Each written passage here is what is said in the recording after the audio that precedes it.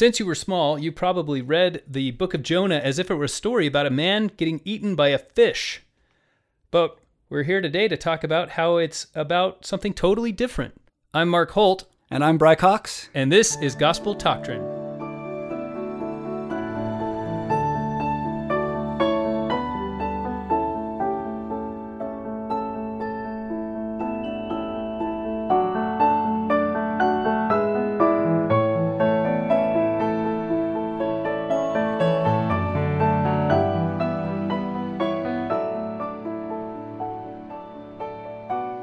Well, once again, we welcome Bry Cox to our podcast. Bry Cox, award-winning photographer and Hebrew scholar, and he's here to talk to us about the book of Jonah.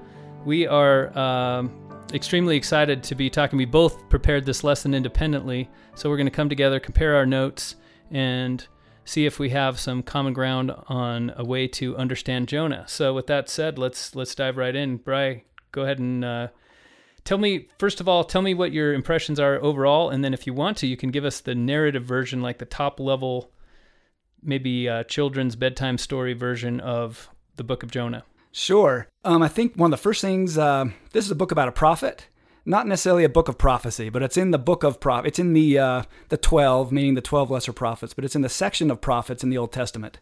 And the lesser prophets don't mean that they're actually less prophetic or lesser people. It just means that they're short books. And it's really kind of an abrupt story, right? It starts in the middle abruptly. All of a sudden, we're just thrust into the story, and then it just abruptly ends.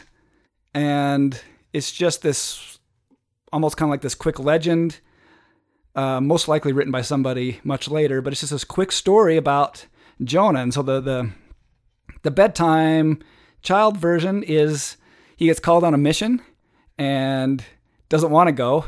So he turns his back on the Lord, runs away, tries to go as far away as possible, eventually gets thrown in the water and gets eaten by a fish, gets spit up on dry land. He then gets called on his mission again, and this time he goes, yeah, I think I should go this time. He can't run from the Lord. He goes, converts the city of Nineveh, and that's kind of the whole quick general overview. Yeah, so what do people normally take away from this story? They usually... And it just happens, it's just kind of because this is how we think today in our culture is very literal. We say things very literal. We don't have a lot of symbolic ways of talking today.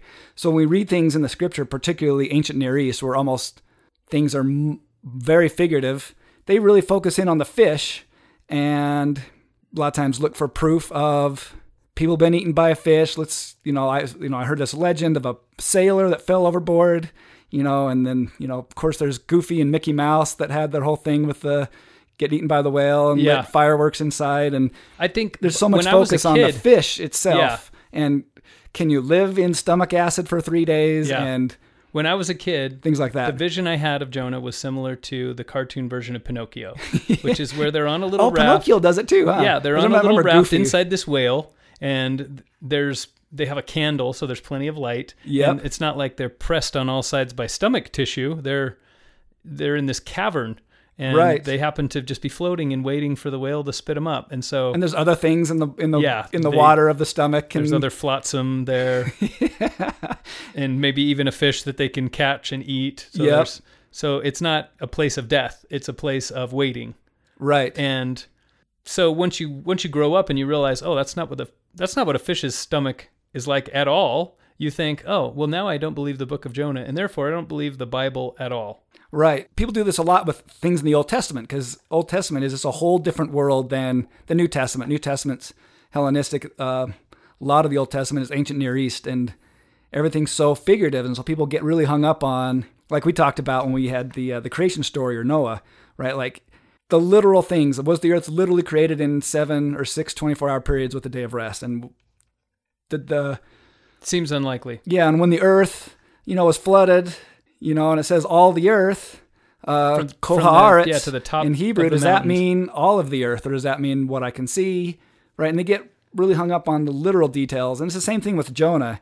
And it's not uncommon, I think, to be in a Sunday school class and have the teacher talk a lot about. Yeah, I'll give you an example. Literal, yeah. An example of what I have learned recently that pertains to our lesson today, which is something that I just learned about the book of Genesis. So you're talking about the creation, and God separates the firmament that is above the waters from the firmament, or the waters that are below the firmament from the waters that are above the firmament. And I've always wondered what that meant. Is the sky a kind of sea, or what are the waters above the firmament even mean? And once you understand what their cosmology was, how they understood the universe, they see the world as 3 levels of water. There's the level of water that is any standing water, the ocean or a lake. That's why they called the Sea of Galilee a sea. It's another, they didn't understand it's 400 feet below sea level. They just think it's part of the same body of water that's mixed, and all land floats on this water. And so you have the level of water that is at ground level, but then if you were to dig anywhere and you go deep enough, the belief was, oh, you'll hit water eventually. And sure enough, when you find a well, what have you done? You've tapped into this water that's below the earth. And when it rains, there are literal floodgates in the sky that God can physically open up to drip down rain. And so there's this reservoir of water above the earth. There's a reservoir of water at the level of the earth. And what we'll talk about today, there is a reservoir of water below the earth, something that and the earth is held up. You'll find reference in the Old Testament to something called the pillars of the earth, and these are what hold up the weight of the earth on top of this water and hold up the water above the earth. And obviously it's not an understanding of the universe based on physics. It's an understanding of the universe based on lore. Okay, so as a child, we all heard this children's bedtime story of Jonah getting swallowed by a whale, quote unquote. And by the way, there is no whale in the book of Jonah. It's a fish. Right. Hebrew is dag gadal, which is fish great, or great the great fish. Yeah. But in New Testament, it gets translated as whale. Yeah. So that's where people call it a whale. Yeah, but Jonah is also called Jonas, so we know that's not true in the New Testament. So we can't pay attention to that. You don't necessarily have to make a decision, but there's a decision to consider, which is, am I going to take this book as a historical account of a prophet named Jonah? And there are certainly wise people and spiritual people who do just that. And there are also wise people, people of great understanding, who take this book as a parable. And we're going to talk about it. I think you and I both see the prophet in discussing the book of Jonah as a parable. And the same lessons can be learned from it if it's a historical book, but it's written in a fashion to make it such a great parable that would almost be a waste to treat it as anything else. So even if it is a historical work, we're going to treat it as a parable for our purposes. And you're free to believe that it's literally true. And I'm not saying that I don't believe that, but sometimes people get so caught up on the fish. And how could you survive in the belly of a fish? Right, and that becomes the whole lesson of Sunday school. And the problem with that is if you look for the miracle in the wrong place, then you miss the actual miracle. I like that. And if you build up the wrong thing, because we just live in a different culture and we just don't see it, and we start building up this whole building based on the fish, in a sense, we start building, like walls and just, to be symbolic, then they end up missing the whole lesson of the real story, which is, I don't know, a whole bunch, which is we can get to in a minute. Yeah, I've got a whole list that I've made here of different ways I could use this in a lesson, and just themes, great themes. I could say, here's a theme, and then use Jonah, and here's a theme, and we use Jonah. And I think a good way for us to, because there are two of us, why don't we take this chapter by chapter, and as themes come out, you can say, all right, this touches on one of my themes that I've got, or and I'll do the same. I like that. So we'll talk about the events of each chapter. Go ahead. While I'm making that point, I think it's stronger to see the fish as figurative and Shaul, the hell, as literal. So a lot of people see it the opposite. They say, well, he's eaten by a fish, and that, which means symbolically he was in hell. But I think it's closer to say, and I think if you have that in mind, then I think a lot of this makes more sense. He literally was, in a literal sense, at the gates of hell. And he was symbolically, then that's portrayed by being in the belly of a whale. I see. Okay, I like that. All right, well, I'll start with Jonah chapter 1, verse 1. And first of all, we have to we're gonna make reference to a couple of Hebrew words as we go. First of all, we're gonna learn the meaning of Jonah's name. The word of the Lord came unto Jonah, the son of Amittai, and this is dove, son of faithfulness.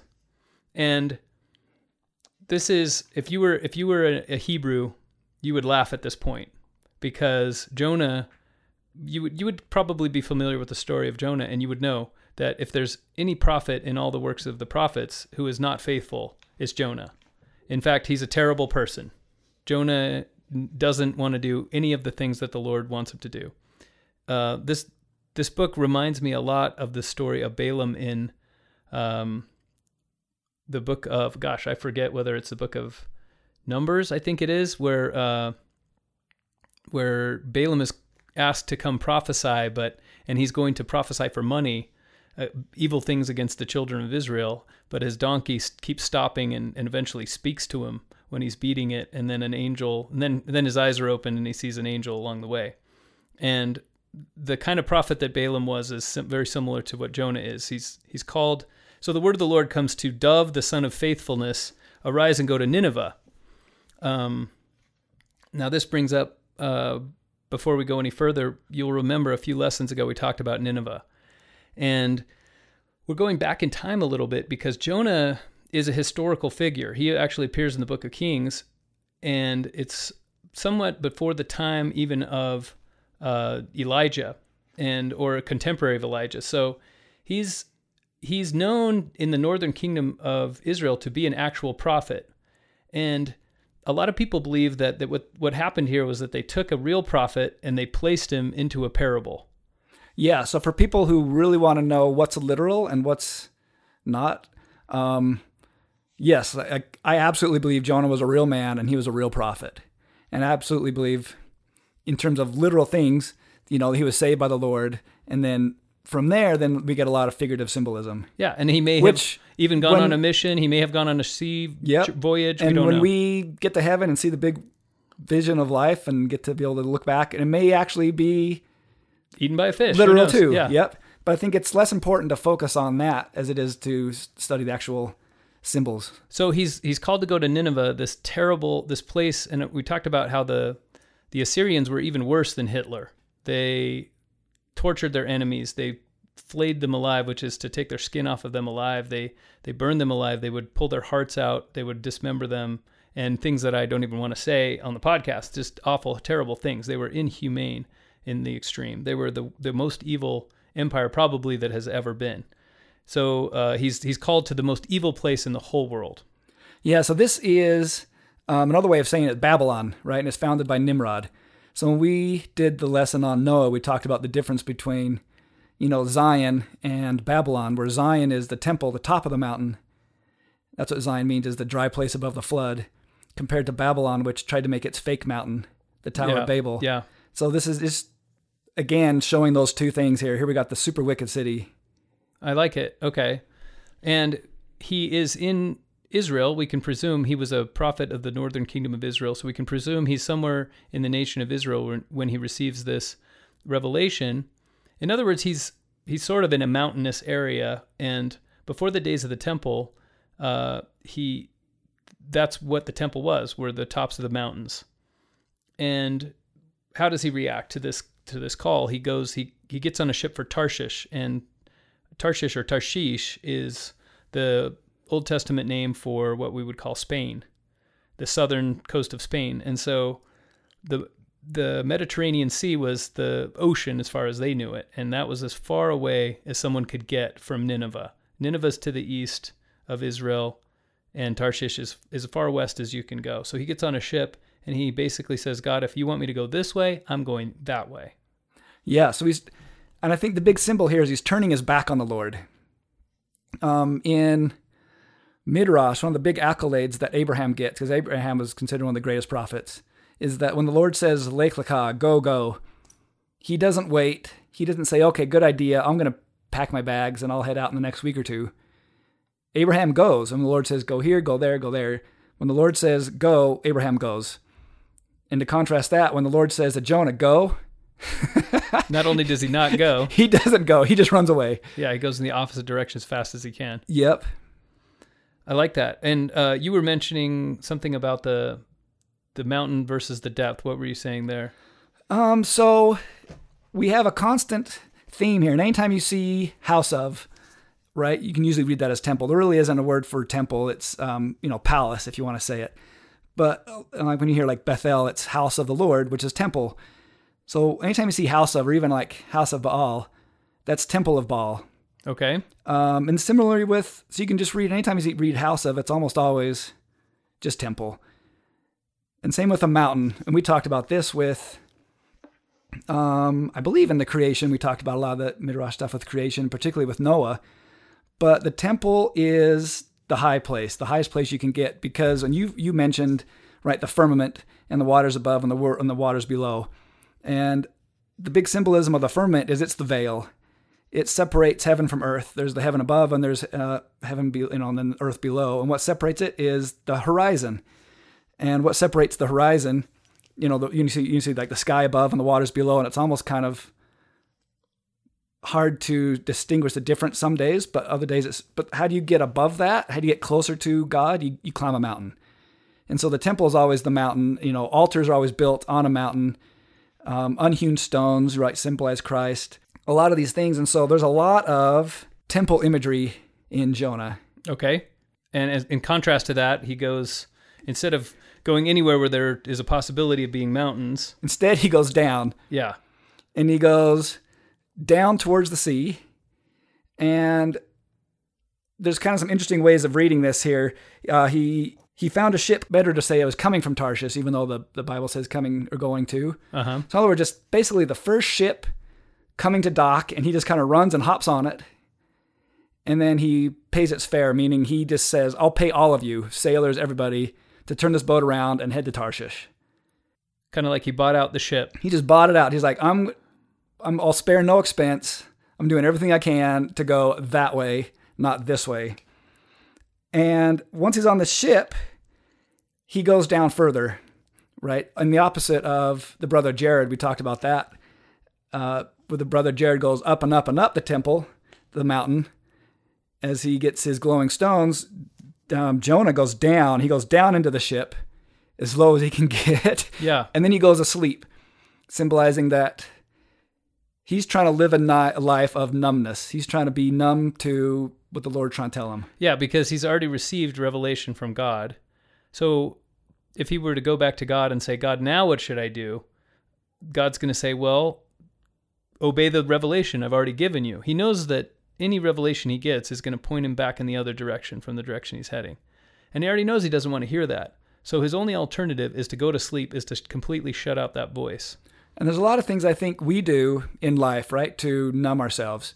It's one of the really interesting things when you look around the world and the things that people do. It's like they're trying to numb themselves from experiencing life or from listening to the Lord. And I think that's a good example right here, is Jonah, in a sense, is us here. Yeah.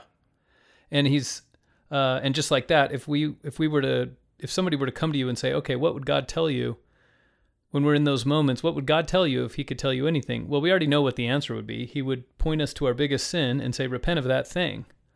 Yeah. And we don't want to hear that.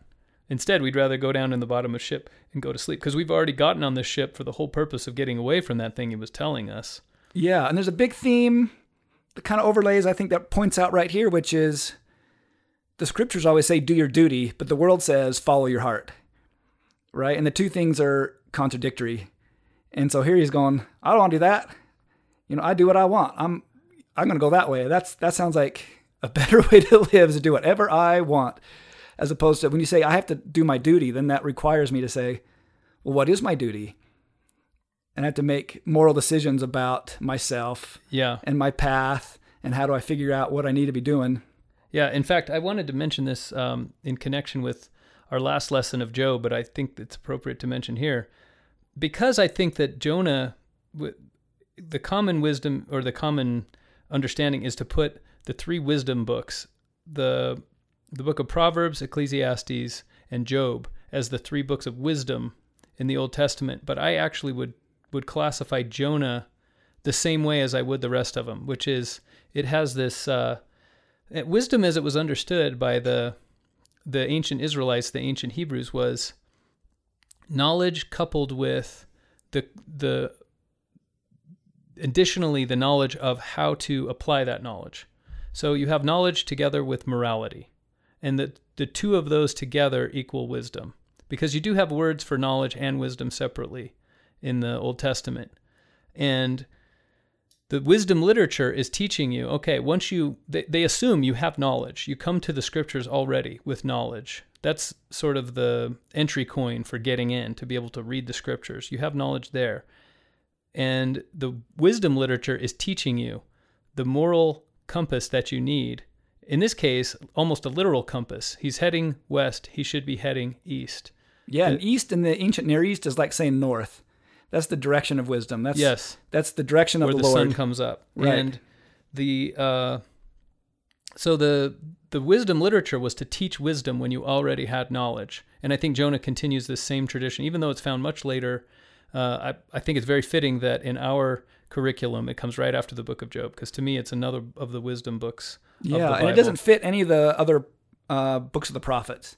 All the other books of prophets, there's a whole series of prophetic narrative, and this doesn't fit any of that. Yeah, they're all writings of the prophets. Yeah, and this is just kind of this little excerpt, almost like a legend of this prophet. Yeah.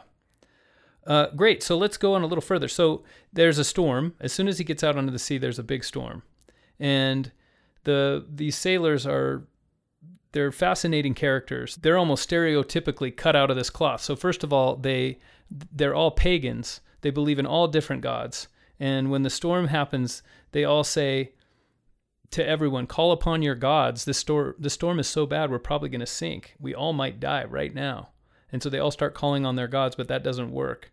And so they go get Jonah. Now, to me, this is evocative of Christ, or I should say it's a good contrast with Christ sleeping in the ship when there was a storm on the Sea of Galilee. And in this case, the captain comes to Jonah and says, what are you doing here?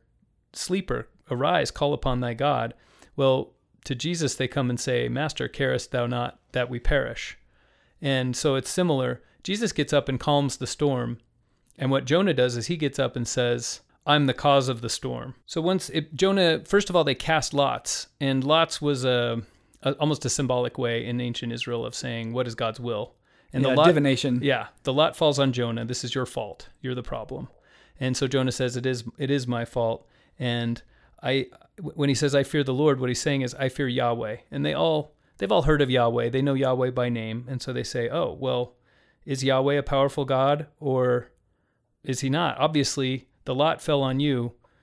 We're all willing to believe by that mere fact. We're willing to believe in your God, that he has power here and that he is the one that we should obey at this moment.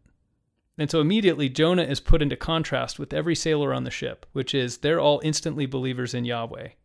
And they're not the problem. Whereas Jonah the prophet, he is turning his back on Yahweh and he is the problem. It's very fascinating how right away this main character of the story, a prophet of God, a prophet of Yahweh, is put among a bunch of unbelievers, and right away they're more righteous than he is. There's a lot of examples of the idea of stumbling blocks. And it's I have a long list of notes on lots of things. And one of them is stumbling blocks, right? Where if you're heading the wrong direction, the Lord tries to, in a sense, stop you and say, no, don't go that way. Go back this other way. The Lord's really good at always saying no to us and saying, nope, that was the wrong way. And here's a good example. He's literally heading in the wrong direction. And the Lord's trying to stop him. And there's also good examples of the Lord saying throughout Scripture, awake and arise. Oh, it's always awake. Like, come out of your numbness and get off your butt and let's get to things. Yeah. You mentioned there was something about the 3 days and the 3 nights. Oh, yeah. So that would be coming up here with probably that next part where he gets thrown over. Okay. So let's talk about that. So then the sailors, they don't want to murder him. That's really the next result, right? Like they give away all of their possessions. They throw everything overboard. The storm still doesn't stop. And so now they're left with Jonah. And Jonah's like, yeah, it's me. By the way, I'm a Hebrew. It's kind of a way of saying like church member. It's not really the official way of saying it back then, but it's just basically saying to non-Israelites, I believe in Jehovah and this is my problem. This all has to do with me. And so they're like, I don't know what to do. And so there's an old Midrash. It's not from Midrash Rabbah, but Midrash Tanhuma, which says that the Lord basically says to the sailors, no, you're not going to murder him when you throw him overboard, which really what would happen if you fall off a ship, even today, like you and I have been on cruises together, and you kind of stand on the dock and or the edge of the ship and you Cruises look off. together with other people. It wasn't just you and me. I think Yeah, with a whole bunch of friends. I think we should make that clear. Thank you. So we look off the bow and you just go, man, if I fell off, you're dead. Yeah. I'm dead. And that's what the sailors are basically saying. Like, if we throw him off, he's dead. And that makes us murderers. And the Lord says, no, you're not murderers. He's in my hands. So they go, okay. So they throw him off. And the interesting thing is, they're the non-Israelites, and they quickly repent, and then they show gratitude to the Lord by the sea calming, and they offer sacrifice. And by some accounts, not in the scriptural account, they go back to shore and become lifelong converts of Yahweh, lifelong believers. And so it's fascinating that Jonah, that we have a little bit of foreshadowing here, that Jonah, even when he's not trying to be a missionary, he's leaving this path of, or this bunch of converts in his wake. Yeah, and all the non-Israelites obey God in this story. Yes. And the one Israelite... Everyone is more righteous than Jonah. Doesn't. Yeah. Okay, so then he's in the water. He gets thrown into the water, and now we enter the prose part, or the poetry part, right? We go from narrative to poetry, and now he gives this lengthy prayer, which is a medley, in a sense, like a chopped together section of Psalms. And it's basically him praying to the Lord. And this is where the fish comes in. And so this is another good reason why you could kind of say, well, because this is that section which is really figurative, then it makes more sense too that the fish is figurative. But here's some really interesting stuff about ancient Near East. So during this time, if you were to live in that time, you would definitely know about the ancient god of Enki, Sumerian god, called Ea in Akkadian. Okay. And he's the god of wisdom and the god of the underworld. And he lives in the what's called the Opsuol, or the water underneath. And so in the creation story, we talked about... So kind of this deeper level of water we were talking about earlier. Right, yeah. In the creation story, we talk about how God organized the water and how that goes right along with the story of the primeval Opsuol. So it's the same word here. It's the underwater world. And if you imagine hell, particularly in a symbolic sense, right? Heaven is the top of the mountain. That's the closest you can get. So if you want to go to hell, it's not just at the base of the mountain, but even lower than the base of the mountain is the bottom of the sea. Mm-hmm. And under there's sea creatures, and it's scary and it's dark. Yeah, and if you've ever been on a ship, you look down there, it's cold and it's black. Yep. And it's desolate, and it means death. Yep. And so it's what everyone believes is the life after death. Yeah, and so there's some really interesting things about Enki. Like if people wanted to give a sacrifice to him, they sacrifice fish, because fish is the messenger to Enki. And so if you want to get a message to him, you either sacrifice a fish. There's even a story of a king who puts an oath into a carp and then sends the carp into the water, and that's supposed to then deliver this message to Enki that lives in the underworld. And there's even the story of Inanna and her descent, where she wants to, go to hell and back, go down to the underworld and back. And the specific length of her travel is 3 days, 3 nights. And so if you're talking about Shaul, which is hell, and Shaul is the Hebrew word for hell, if you're talking about in the desert, you can have different symbols. Imagery, yeah. And imagery. But if you're talking about visiting Shaul via water, the only thing that makes sense is to travel by fish at a distance of 3 days, 3 nights. And that's fascinating. And we have a lot of things like that in our day. And if you and I were to tell a story and we would write the story down, and then that gets read 1,000, 2,000, 3,000 years later, people will take a lot of those things literally, even though you and I are talking back and forth from figurative to literal, back and forth so fast that you and I get it. Or cultural references that people wouldn't get. Yeah. Like if you said, oh, I went to Cafe Rio on my way over here, and I said, oh, lucky, then everyone listening would know, oh, I've just done a quote from Napoleon Dynamite, and I don't really mean that you're lucky that you went there. I was making a joke and trying to bring up the ideas, the feelings, the emotions from a previous story. Yeah. But somebody 1,000 years from now might read that and say, I wonder why Brian was lucky to go to Cafe Rio. Did he have to win some sort of lottery to go there? People who go to Cafe Rio are always lucky. And they might make all these assumptions about what that means. When in our day, it's just assumed. Everyone who hears it knows what we're talking about. Yeah, like if I said, man, 2 days ago, I went to a football game, and man, my team's number one, right? So I use two numbers there. I'd say, well, 2 days ago, which is literal, my team's number one, which is figurative. But in the future, maybe some might go, I don't know, man, he really liked this team that had one player, and they were like, it was like David and Goliath. This one guy could conquer everybody. Or they were the everybody. oldest team. They were the first one formed. Yeah. And then they start building, in a sense, like a literal or symbolic building around that, and then focusing on that building that they've built as opposed to what I was trying to say, which is I had an awesome team. It's my favorite team. Yeah. So I think this is one of those really good examples. And so it's talking about Job, like you said earlier, Job figuratively being swallowed by a fish so that he can literally experience hell. Right. And so and if you imagine, you get thrown off a boat, and maybe he grabs one of the crates and they're the provisions they threw off the boat, or maybe he's holding onto a plank, or who knows what.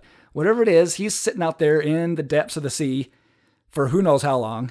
And the time doesn't matter literally, but what matters is that symbolically, you say in those days, 3 days, 3 nights, because that's how long it takes to go to hell and back. And in fact, Jesus used, when asked for a sign that he was the Messiah from those who didn't believe, he said, no sign will be given to this generation save the sign of the prophet Jonah. Right. And what he meant was Jonah was swallowed up for 3 days and 3 nights, and then he came back to life. But Jesus was in the tomb for less than 3 days and 3 nights. He was in there for parts of 3 different days. And so we often say Jesus was 3 days in the tomb, when really it was a little over a day and a half. Yeah, now, so there's a little interesting thing which we could get into. We'll do that when we later. do the New Testament. But actually can show that it probably really is 3 days, 3 nights in a literal sense with Christ. But even then, even if you don't believe that, you still say, well, figuratively, it was 3 days, 3 nights. Why? Because Christ went to hell and back to unlock the gates of hell. Right. And that's the distance. The distance is 3 days, 3 nights. That's how long it takes to go to hell and back, which is what he did. He went to the spirit world and unlocked the gates. Okay, so Jonah, he's in the belly of the fish, and then that's when we get this. It's almost a psalm. Where he's praying, and if you can imagine what the belly of a fish is like, then they're trying. The reason I think all Israelites have cut open a fish at some point, and so they can imagine what the inside of a fish would be like to be in there. It'd be really close, no air. You'd be being digested by the fish. You'd be being crushed. You'd be being drowned. You'd be suffocating. And so you would be suffering in the extreme. And after 3 days of this, Jonah is ready to put it in the terms of an addict. He's hit rock bottom. He can't go any lower. And perhaps even the fish has swum to the depths of the bottom of the ocean. And so he can't go any lower. He has nothing more to lose. And he finally decides, I'm willing now to stop running from God's will.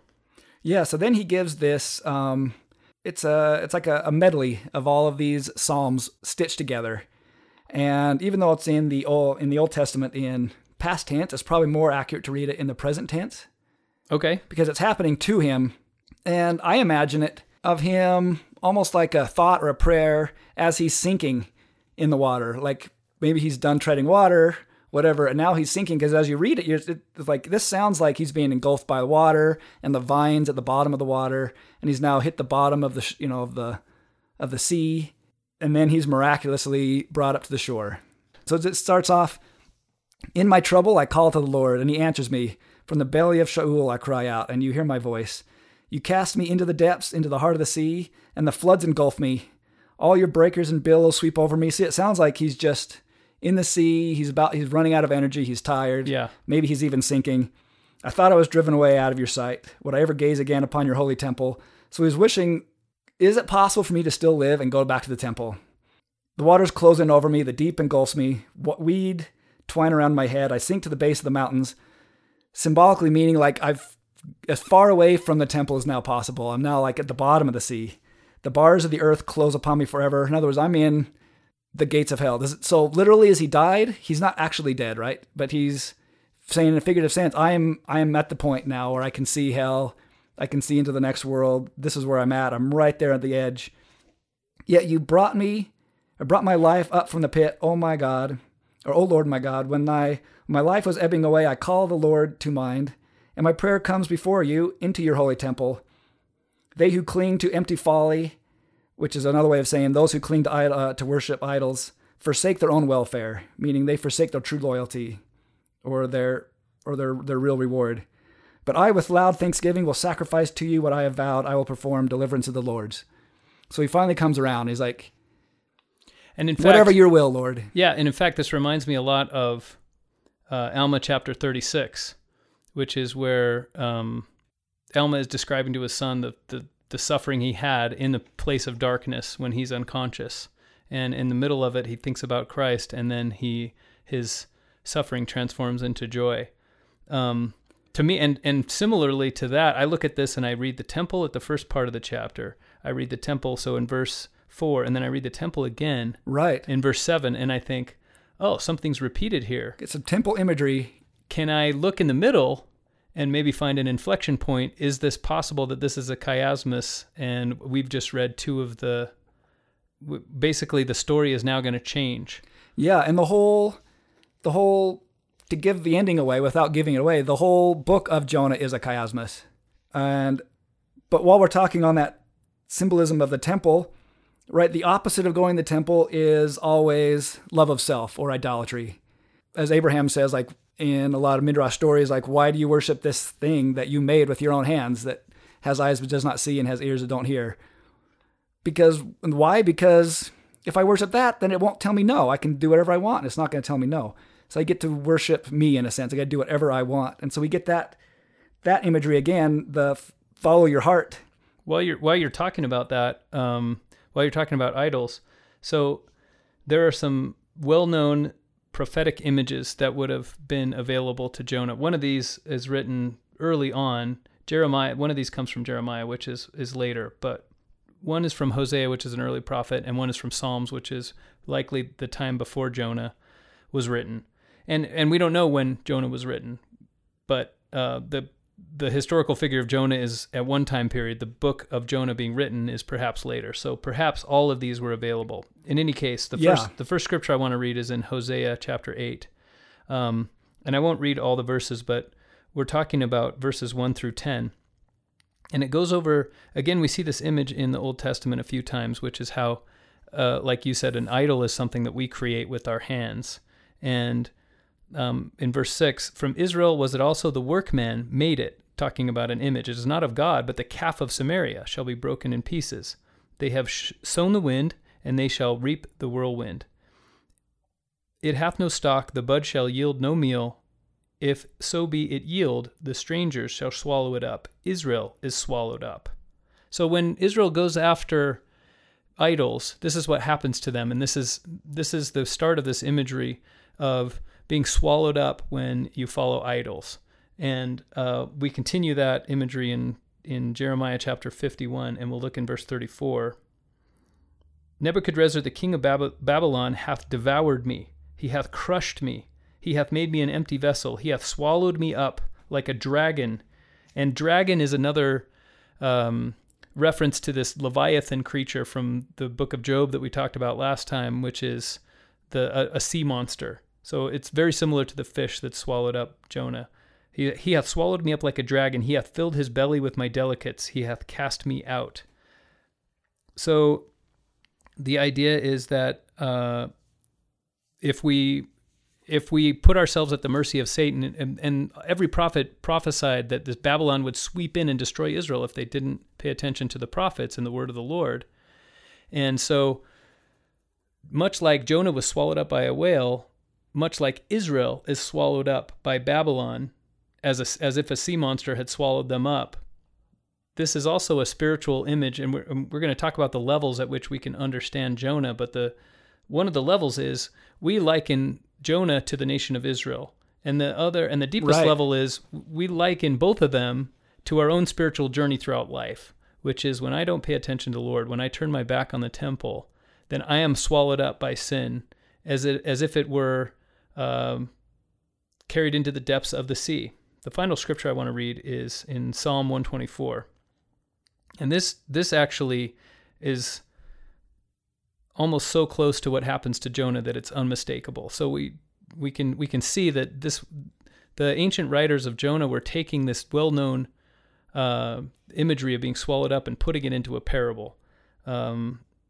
It had not been the Lord who was on our side when men rose up against us. Then they had swallowed us up quick when their wrath was kindled against us. This is Psalm 124. Then the waters had overwhelmed us. The stream had gone over our soul. Then the proud waters had gone over our soul.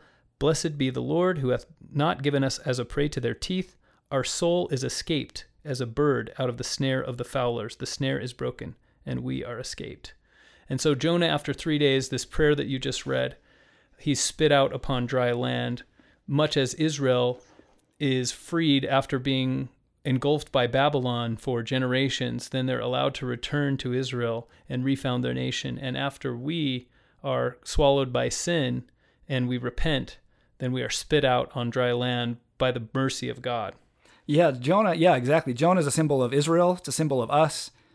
Jonah knows that the city of Nineveh are idol worshipers, right? But in the end, the kind of the trick question or the turnaround is that Jonah is worshiping an idol by running away from the Lord. He's trusting in his own heart.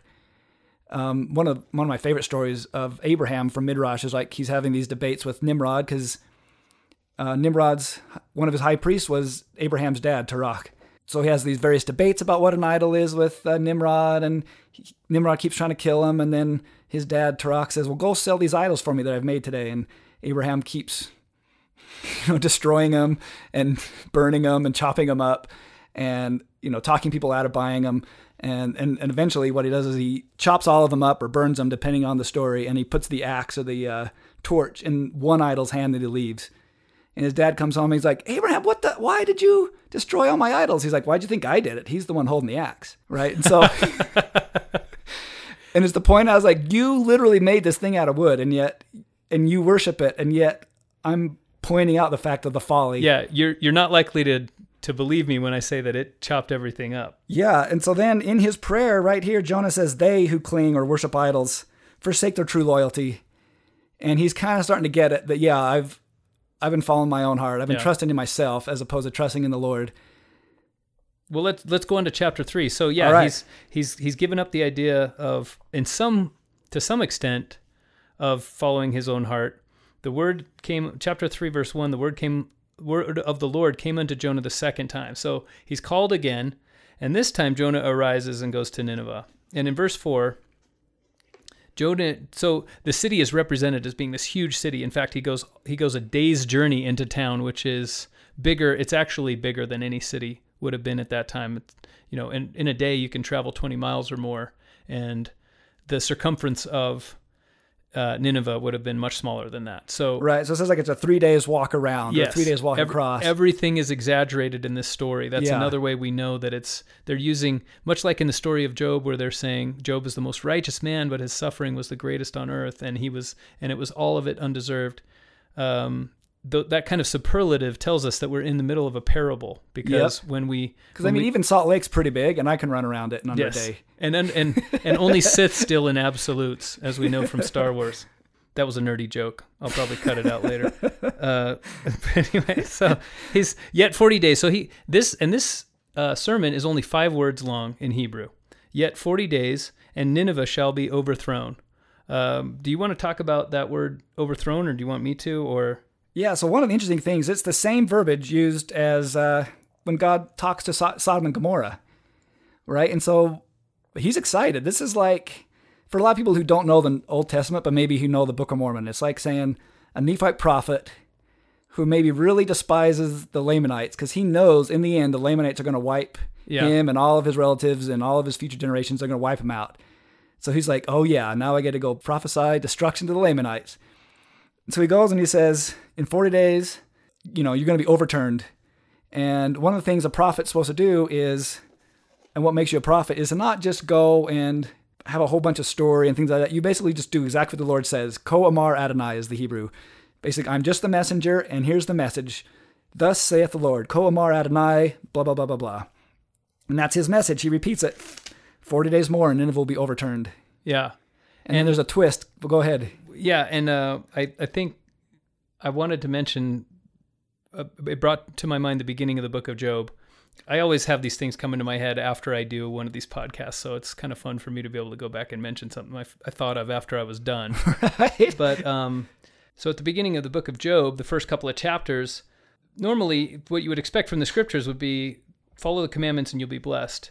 But Right. what Satan or Satan is saying to God in this chapter is Job is doing good because he has been blessed. And so therefore let's do bad to him because he's done good. And therefore the whole book is turned on its head. Job is not blessed because of his righteousness, he's cursed because of it. And it's maybe, and I might phrase it slightly differently, but I get what you're saying. Go ahead. Because in Scripture, it's all wisdom, and wisdom is a generality. And the general wisdom is do good, get good, to quote my Hebrew teacher, who is an LDS, by the way. He just trains pastors, and he's awesome.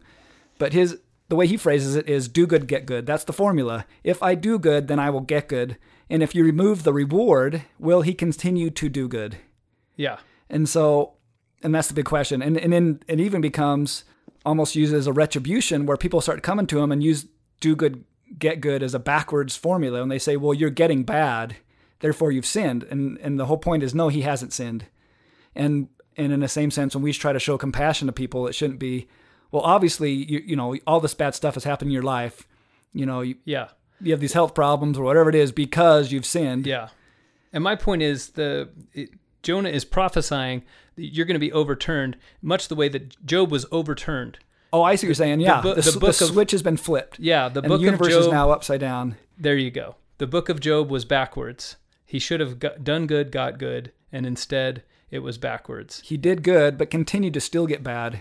And so this word has been used in the way that Jonah was expecting, which is what you said, Sodom and Gomorrah. They're destroyed. Fire rains from heaven.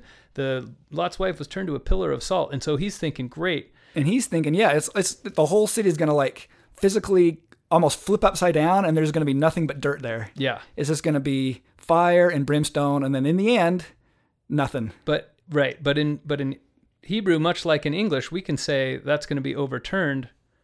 We have a lot of figurative meanings for overturned, just like, or they have a lot of figurative meanings for overturned, just like we do. And so what ends up happening, here we are in chapter 3, verse 5, the people of Nineveh believed God, proclaimed a fast, put on sackcloth from the greatest of them even to the least of them. For the word came unto the king of Nineveh. He arose from his throne. He laid his robe from him and covered him with sackcloth and sat in ashes. And anyway, we read the rest of the chapter, and they all repent, and they all cover themselves in sackcloth, even the animals.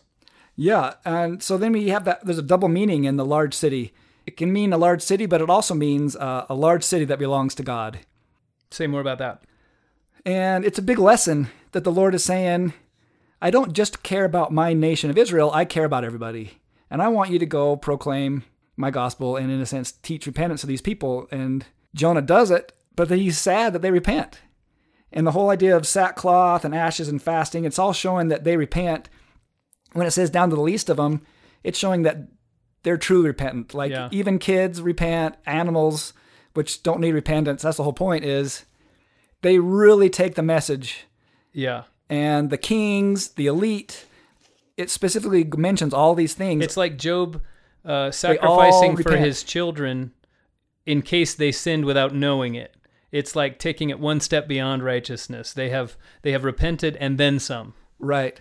And it's just to show the point that even a terrible prophet, I hate to call him a terrible prophet, but even... He's a terrible human being. Jonah, there's no question in the story that's the way the story is told. Jonah's meant to be despised. Right, in that sense.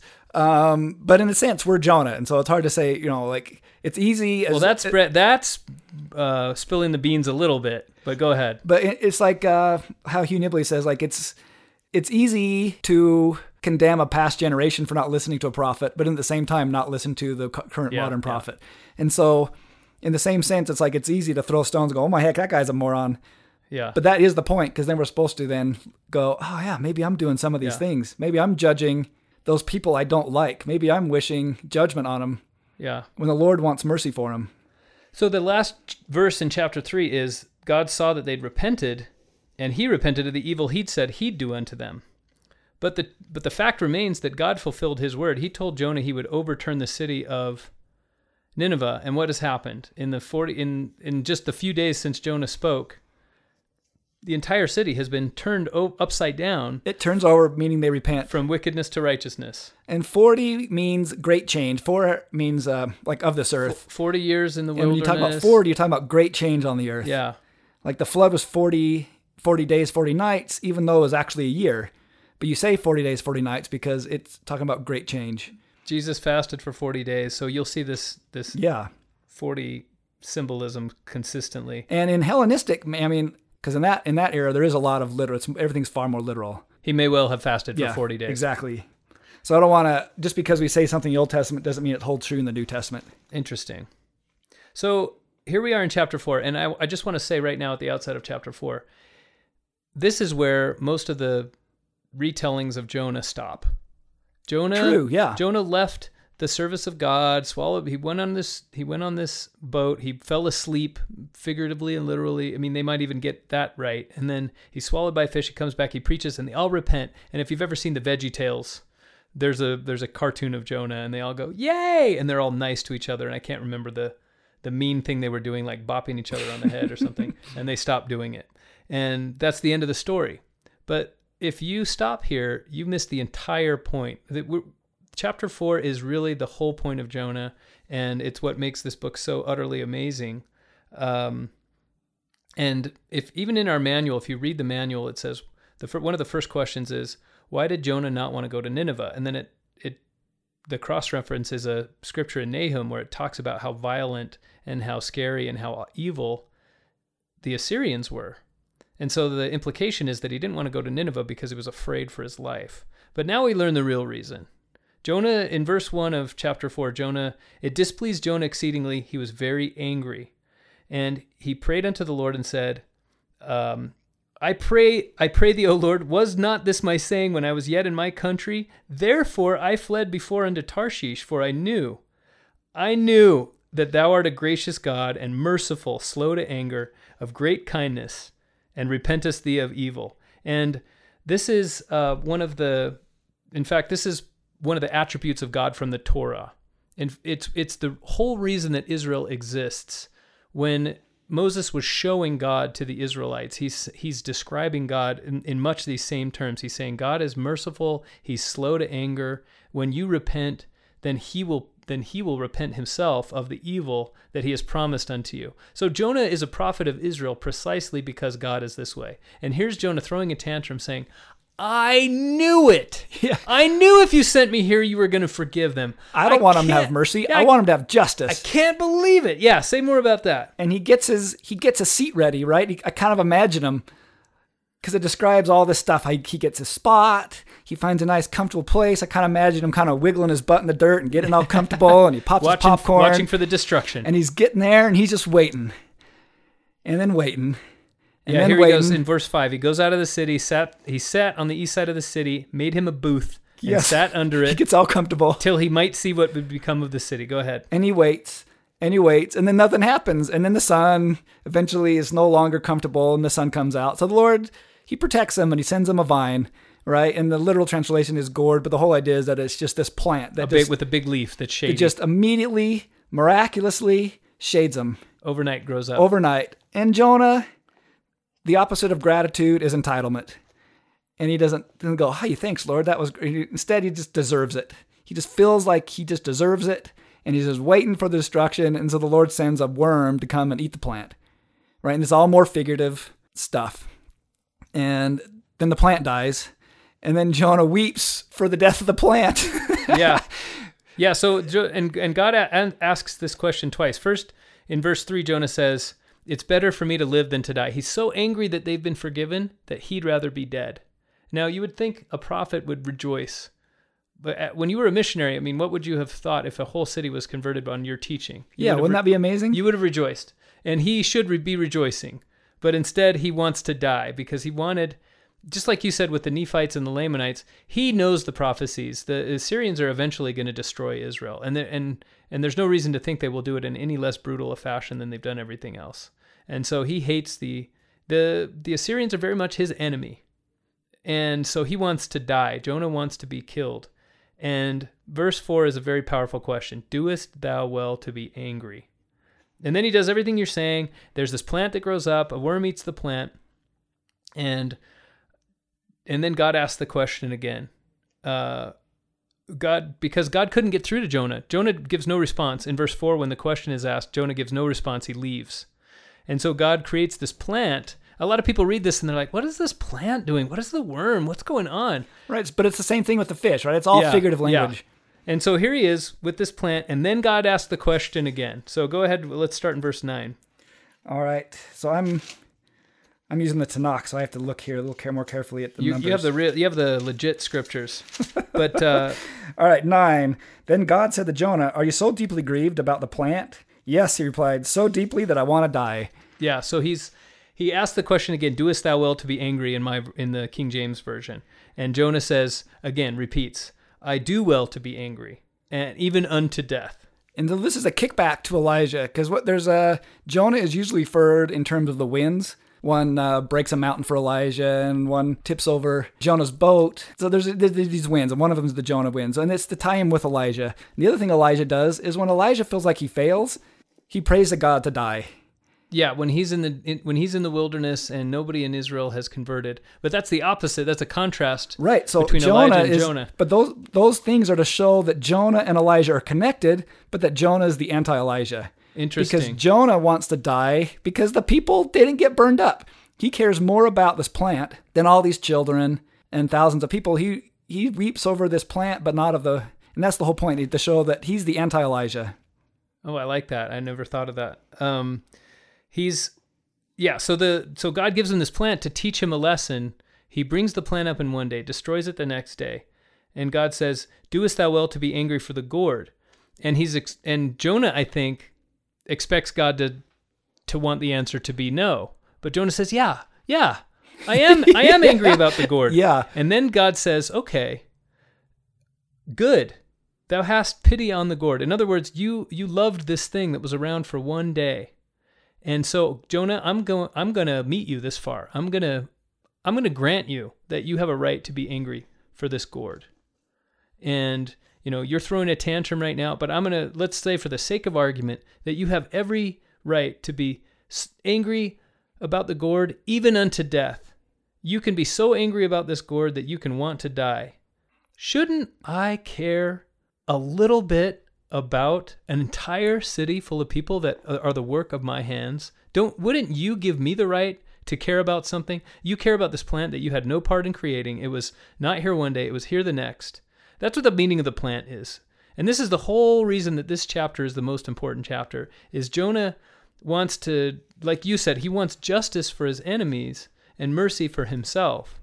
And he's angry at God for being a merciful God. So here's the point is, we want to understand, first of all, we can understand Jonah in a number of different ways. We can understand it as a book about missionary work. The second level is we can understand it as a story about a prophet who didn't listen and then listened and was swallowed by a fish and went and preached and they were converted. The third level is we can understand it as this is talking about the nation of Israel. Jonah has been, the nation of Israel is going to be swallowed by a foreign king and taken away, and then it's going to be, once it realizes the depth of its sin, it's going to be spit up onto dry ground and have access to return to the temple again. And then it must, worship Yahweh forever. And finally, this is bringing home to us that what do we do when God loves our enemy? And how do we recognize that we are Jonah? Well, one of the big cruxes, I think, of the story, which is the Lord is saying, if you want repentance, then you have to forgive, right? And that's the whole point. We're Jonah. And we say, yeah, but I want that guy to get justice, but I want me to have mercy. And it's like, in the end, what we really need to say is like, eternal justice and mercy, that's in the Lord's hand. I'm not going to worry about that, right? I can make daily judgments on how to live my life. It's a whole nother thing. But in the end, it's not for me to wish justice on anybody. That's for the Lord, and I'll just leave it to the Lord. Or in other words, we get to decide, we get one decision as to the kind of God we want to worship. Either he's the kind of God who has justice and mercy, or he isn't. But we don't get a different God for other people. True. And one for ourselves. So we get to wish once. It's almost like the monkey's paw kind of wish. If you wish for justice, then, oh boy, you're going to get it. Yeah, and there's one of my favorite quotes from Hugh Nibley, and I guess I've quoted Hugh Nibley a few times. But That's okay. Because I'm always rereading a couple of his books at a time at any point, it feels like. But one of my favorite things he says is the purpose of life is to forgive and repent. And so I have a list of all the various... And I think you can reduce it down that far. Yeah, and of various people, what's the purpose of life, right? And I like Hugh Nibley's the best because that is the whole point. The whole purpose of life is to forgive and repent. And that's what the angels... Yeah, if you just did those two things, I think envy you'd us be fine. for. Because we have that ability, and that is Jonah's position. And the Lord saying, in the end, that's the last question we left hanging with is, should I not save Nineveh? And if he says, no, destroy Nineveh, what he's basically saying is, all right, then you don't get forgiveness yourself. But he's like, yes, give them mercy. Jonah is more guilty than all the people of Nineveh of disobeying the Lord's voice. Right. And it's all brought home to him. It's very similar to the story you just told about Abraham, where his father comes home and says, why did you chop all these up? And the axe is in the hand of the last remaining idol. And it's all brought home to him in that moment that everything he wanted to believe, he has to now put his money where his mouth is. Yep. Whatever he answers is his answer. Yeah. And it's left hanging as a parable, right? And you don't get the answer.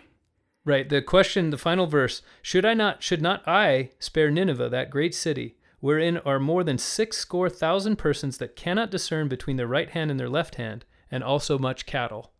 So the animals are mentioned here because that's one step beyond repentance. Yeah. And you might have a different take on what the animals mean. No, that's the whole point, is that not only people repent, but they really repented. It's a way of saying it's bigger than repentance. Yeah.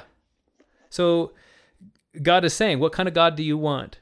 And that's the point of the book of Jonah, is to say, do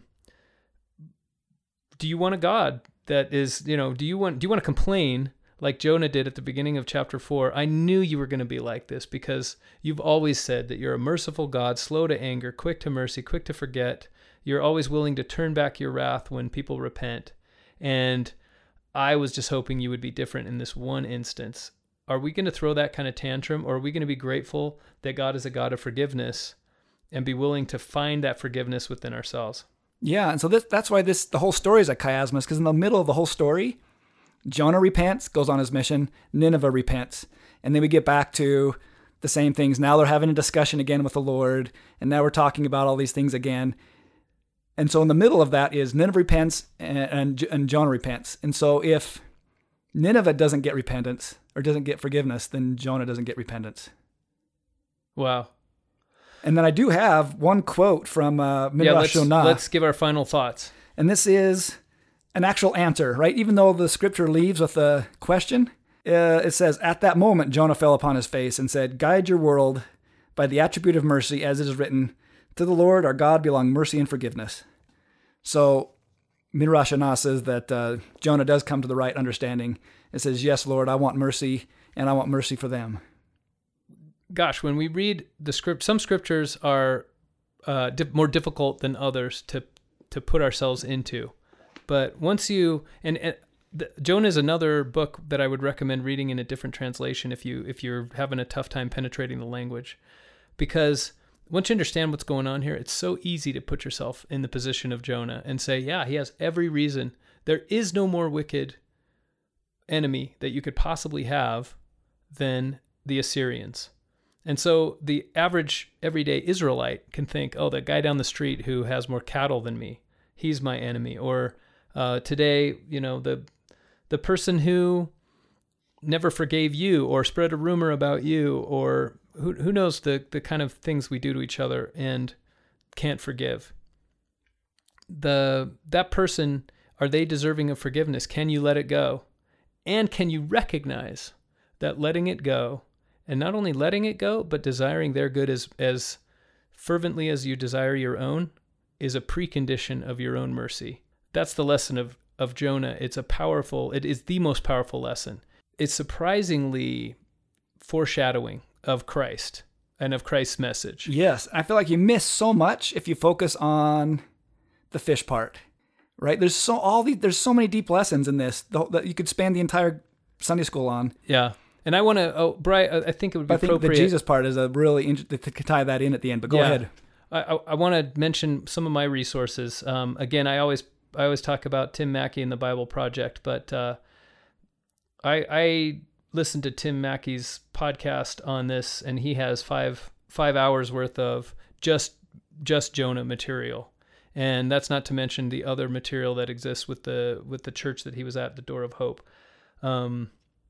So do you have any resources that you used in preparing that you want to talk about? Not probably easily accessible to people. For me, it's a bunch of... Yeah, tell us what you learned. So the way I study, I keep notes by subject. And so when I run across something, when I'm studying, say, like Midrash, or I'm reading about Jewish legends or something like that, and I see some little thing, and I go, hey, that seems to tie, and I go back and I write it down. And then eventually when so if I want to pull this up for today and talk about today, I've got all of my notes typed up, and it's really a matter of kind of rereading them. And you mentioned number one, your Tanakh, and number two, your Hebrew teacher. Yeah. And so a lot of that is just in my notes, but that's not easily accessible to people. I just feel like, so one of the easiest things, I think the best things, is I really like Hugh Nibley for the fact that there's a lot of people, if you know something about something and you look online and you realize a lot of videos and a lot of information is wrong, right? They're written by people that maybe don't know as much, but know a little bit, enough that they want to make a video or something. Uh-huh. But what I like about Hugh Nibley is that he knows and gets all that so much. And so if you really want, I feel like his Old Testament studies is great, Temple and Cosmos, those kind of things really dig into a lot of this old world stuff. And then you know that the perspective is also correct. Yeah, and you can understand where it's being figurative and where it's being literal, and right, what the figurative language means. Yeah, so that's one of my favorite resources. Is a lot of times I'll pull up some of those, and then I also have some various Jewish books. Well, I'll just go back and look and say, doesn't so-and-so mention this here and there, and try to find that again. Well, we'd like to thank Bry Cox from brycox.com if you want to check out his website. For being with us. Thanks, Bry. You bet. Let me add one quick thing about Jesus. Please. Because the whole point of Jonah is then brought back around in the New Testament. So in the New Testament, then, Jesus refers to Jonah given almost two big parables. The first parable is saying to the people, look, Nineveh repented and listened to the prophet. Are you going to be... And a much greater prophet than Jonah is here. Is here, right. Are you going to listen to me, or are you going to be... overturned? Worse than Nineveh. Yeah. Are you going to be overturned in a different way? Right. And then the second lesson is, just as Jonah was in Shaul for 3 days and 3 nights, I too will go to hell and back, and it'll take 3 days and 3 nights. I was watching a documentary on some archaeologists in Israel. They found another candidate for the tomb of Jesus, and as part of this documentary, they're talking about how they find the oldest. Once Christianity became widely acceptable, they would find these well-known Greek symbols on the tombs.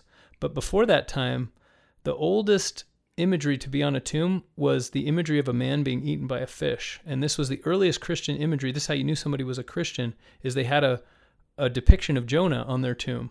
So, okay. So it was even older than the cross, is the idea of this fish eating a person. Oh, that's interesting. And a lot of people... right, they get hung up on the point of, was Christ actually in the tomb for 3 days and 3 nights? Right? Because now this is now Hellenistic, it's more literal. And they say, well, a lot of times we'll say it's 2 nights and 1 day, and a part of a night of 1 day, and a part of a day of the morning. So it's really maybe, in a sense, 3 days, but not necessarily 3 nights. But in John 19:31, it mentions that it was a high day. So it's actually, there's an actual extra Sabbath in there. And so there actually is an extra day and a night. So it actually ends up being, for those people who are really particular, a full 3 days and a full 3 nights. Oh, thank you for that. One little tidbit for people. And I consider myself a New Testament scholar at times. Obviously not that much of one, or I would have known the high day. But anyway. But even today there's Jewish high days. So Christ considered himself a modern day Jonah.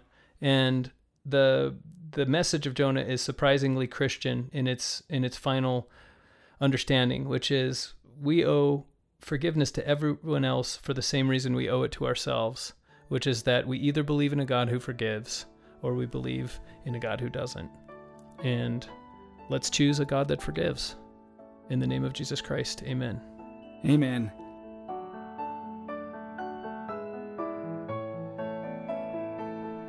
This has been Gospel Doctrine, a nonprofit podcast hosted and produced by Mark Holt with bumper music by Kendra Lowe. Gospel Doctrine is not affiliated with nor endorsed by The Church of Jesus Christ of Latter-day Saints.